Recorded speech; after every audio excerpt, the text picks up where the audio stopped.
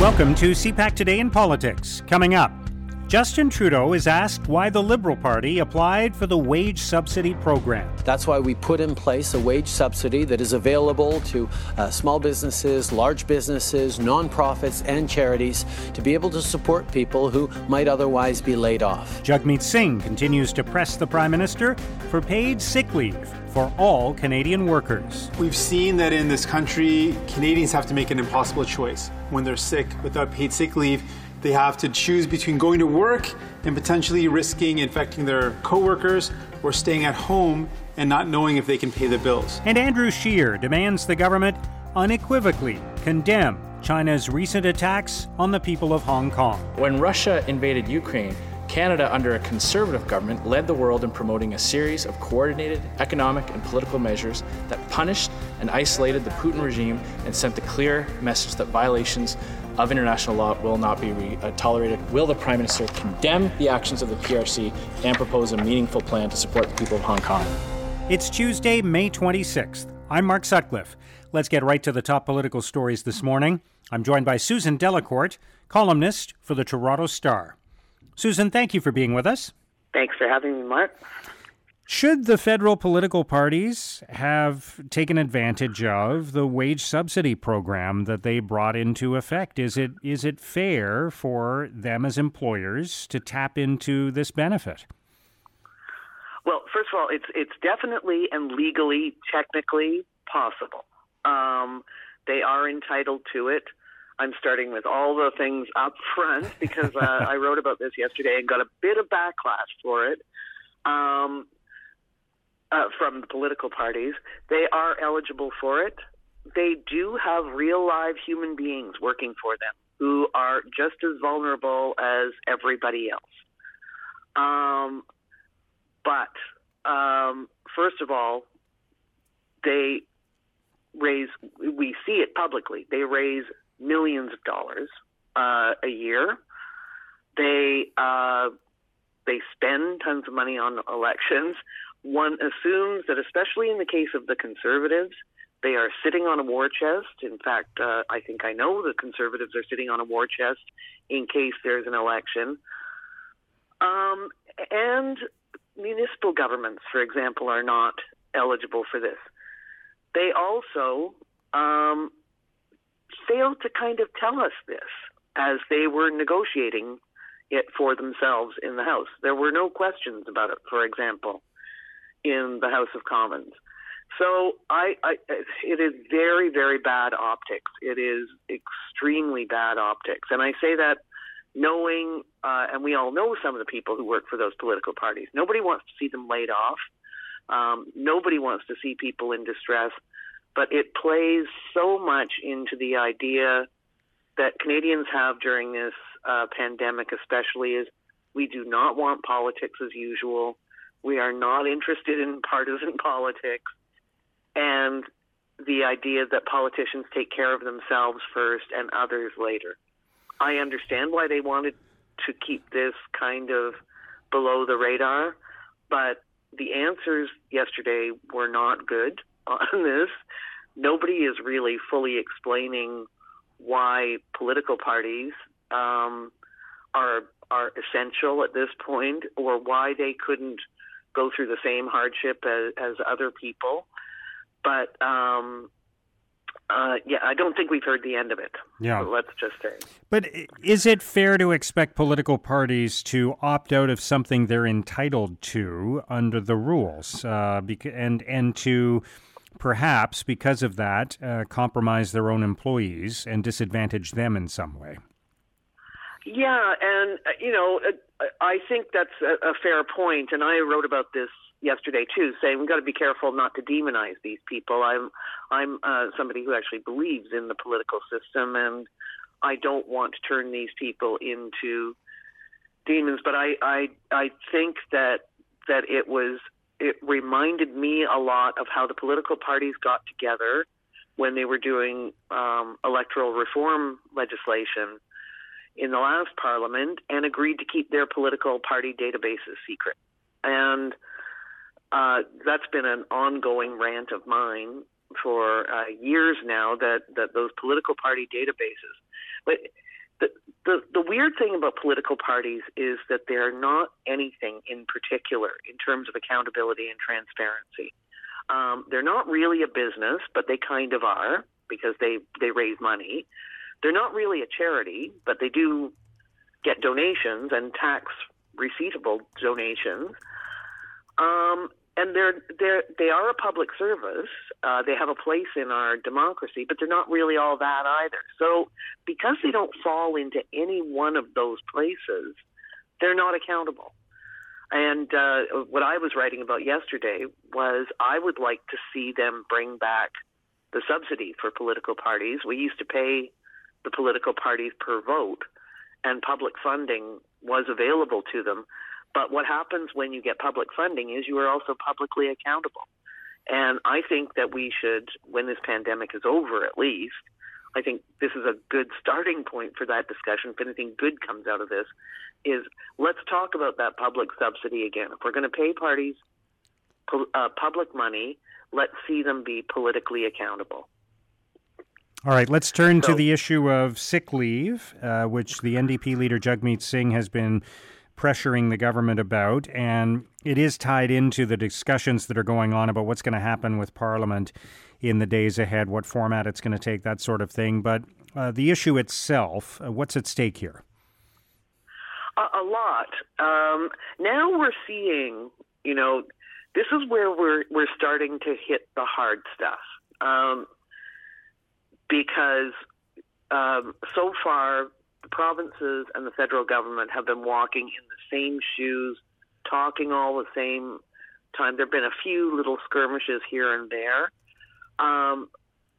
But now we're getting into the long term. This is what it definitely feels like. I'm sure that's why some of the crankiness in politics you're seeing is because we're in for the long haul, and we're now designing a world, at least for the near and not so near future. And so Justin Trudeau and his government need to find a way to keep Parliament sitting, but in their minds minimize the risk. The Conservatives are pushing for as much sittings and as many sittings as possible, without getting into all the details about it. So two things are going on here. The Prime Minister needs one party to support, the bigger parties to support his idea of Parliament sitting in some virtual way a few times a week and then 4 times over the summer.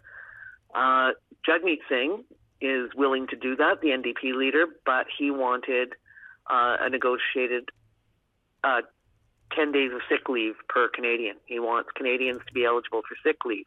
And this is an idea that comes from another NDP person, Premier John Horgan in British Columbia. So all of that is coming together because Justin Trudeau has to worry about what is going on here in Parliament and needs support here. We're now going out, and he has to negotiate that with the provinces. This is not a slam dunk. It's going to be interesting to see whether he gets buy-in for this idea on sick leave from provinces that used to call themselves the resistance, a Doug Ford, a Jason Kenney, a Blaine Higgs in New Brunswick. So what all of this tells us is that we're talking now about things that are hard and don't have provincial unity, things that could cost a lot. I haven't looked at the estimate, but and how Parliament sits for the long haul too. This is going to be a negotiation. Nobody should assume that all of this is a done deal, because while a lot of people were hailing this idea of sick leave as putting a progressive stamp on Canada after the pandemic, I think there's a ways to go on it yet. All right, let's turn to the issue of China's treatment of Hong Kong. Andrew Scheer, the Conservative leader, is demanding the government unequivocally condemn the recent clampdown in Hong Kong. The Prime Minister is defending what he has done so far, even though Scheer has suggested there's a policy of appeasement that's going on right now. Trudeau said, "We have expressed in no uncertain terms our deep concern over the measures that were proposed by China in regard to Hong Kong." There was a statement that was issued by Canada, Britain, and Australia last week. What role does Canada have as this drama plays out in Asia? Oh, this is so interesting because nothing. I watched yesterday as Andrew Scheer and Trudeau were going back and forth on this, and I believe that Andrew Scheer thinks he's got Justin Trudeau in a hard place on this one, and he does, because so much is tied up with the China. We have two Canadians there. We have the extradition case of Meng Wanzhou, and that's still going on as well. We have enormous negotiations and talks that with China over the World Health Organization and their role as ground zero in this pandemic. So there's Huawei as well, right? There's a headline this morning about whether or not Huawei will be blocked from Canada's 5G networks, and the Prime Minister is still not saying which direction the government might go on that. So that's another element to this. Exactly. So all of them are all connected, and you can't talk about one without it affecting the other, as we have found out. The Prime Minister is trying to get two Canadians out of China. He is trying to steer somewhat through the extradition case. They need China's cooperation on vaccines and continued sort of supply chains in the pandemic. And I think what the Conservatives know is that Justin Trudeau, for all of those reasons, is going to be very careful around China, and they will interpret that and present that as being afraid of China.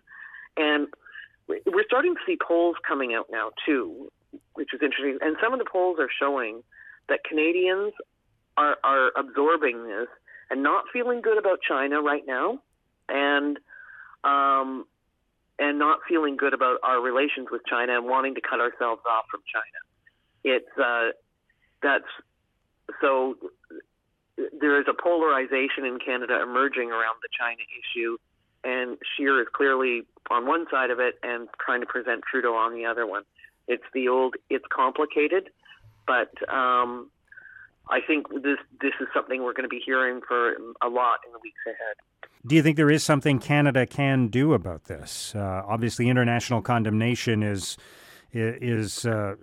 might be rampant, but does that change China's behavior in any other way? It only might inflame China farther, and we've seen what China does when it's inflamed farther. Canada has been trying to make sure that it is speaking with one voice with other allies. That might be the way to do it. Yeah. Certainly, Canada versus China is not going to be one thing. Trump is leading this as well from the States, but Canada navigating this with its allies is probably the best way to go. But I think maintaining as well that we have interests there that are specific to us. All right, Susan, great to have your comments on all of this today. Thank you. Thanks, Mark. That's Susan Delacourt, columnist for the Toronto Star. We've established 129 assessment centers around the province. And next week, we'll release a detailed testing strategy. We'll be targeting various sectors and hotspots across the province. Now, here's what political columnists and commentators are writing about today.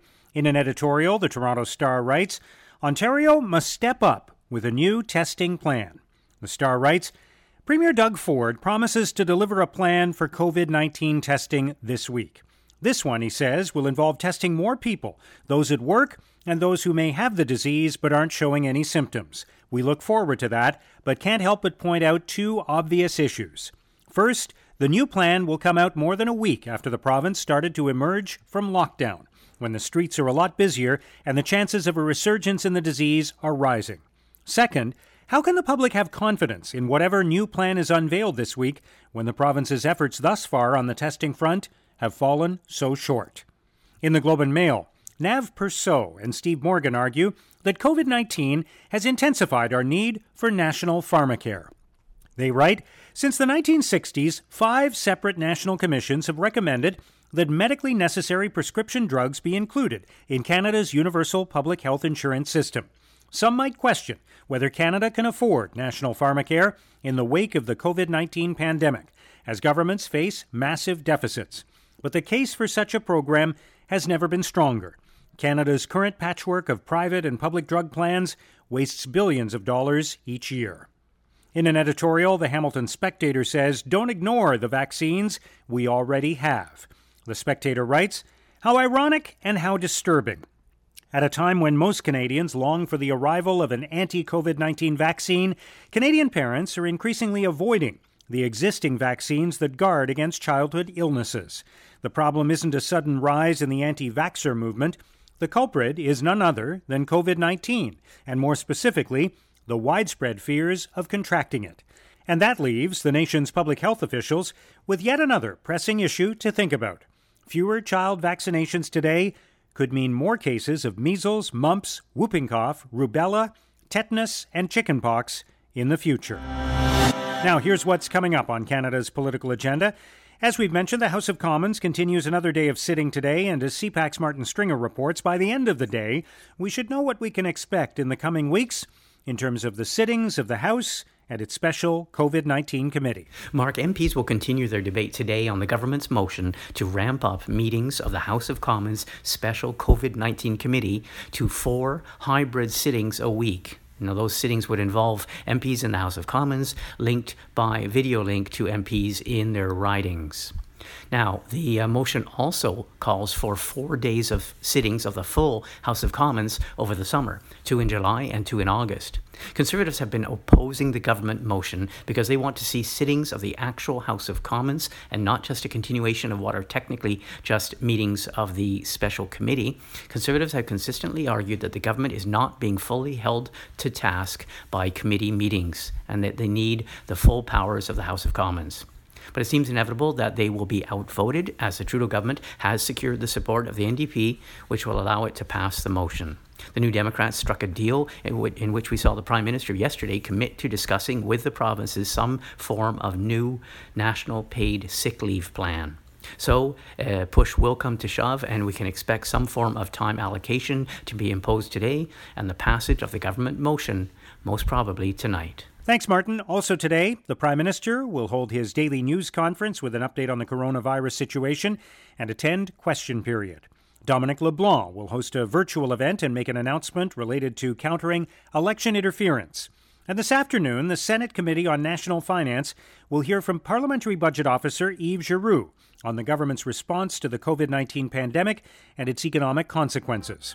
They will also hear from Bank of Canada Governor Stephen Poloz. And that's CPAC Today in Politics for Tuesday, May the 26th. Tune into CPAC and CPAC.ca throughout the day today for continuing coverage of the coronavirus crisis. Our podcast returns tomorrow morning. Have a great day.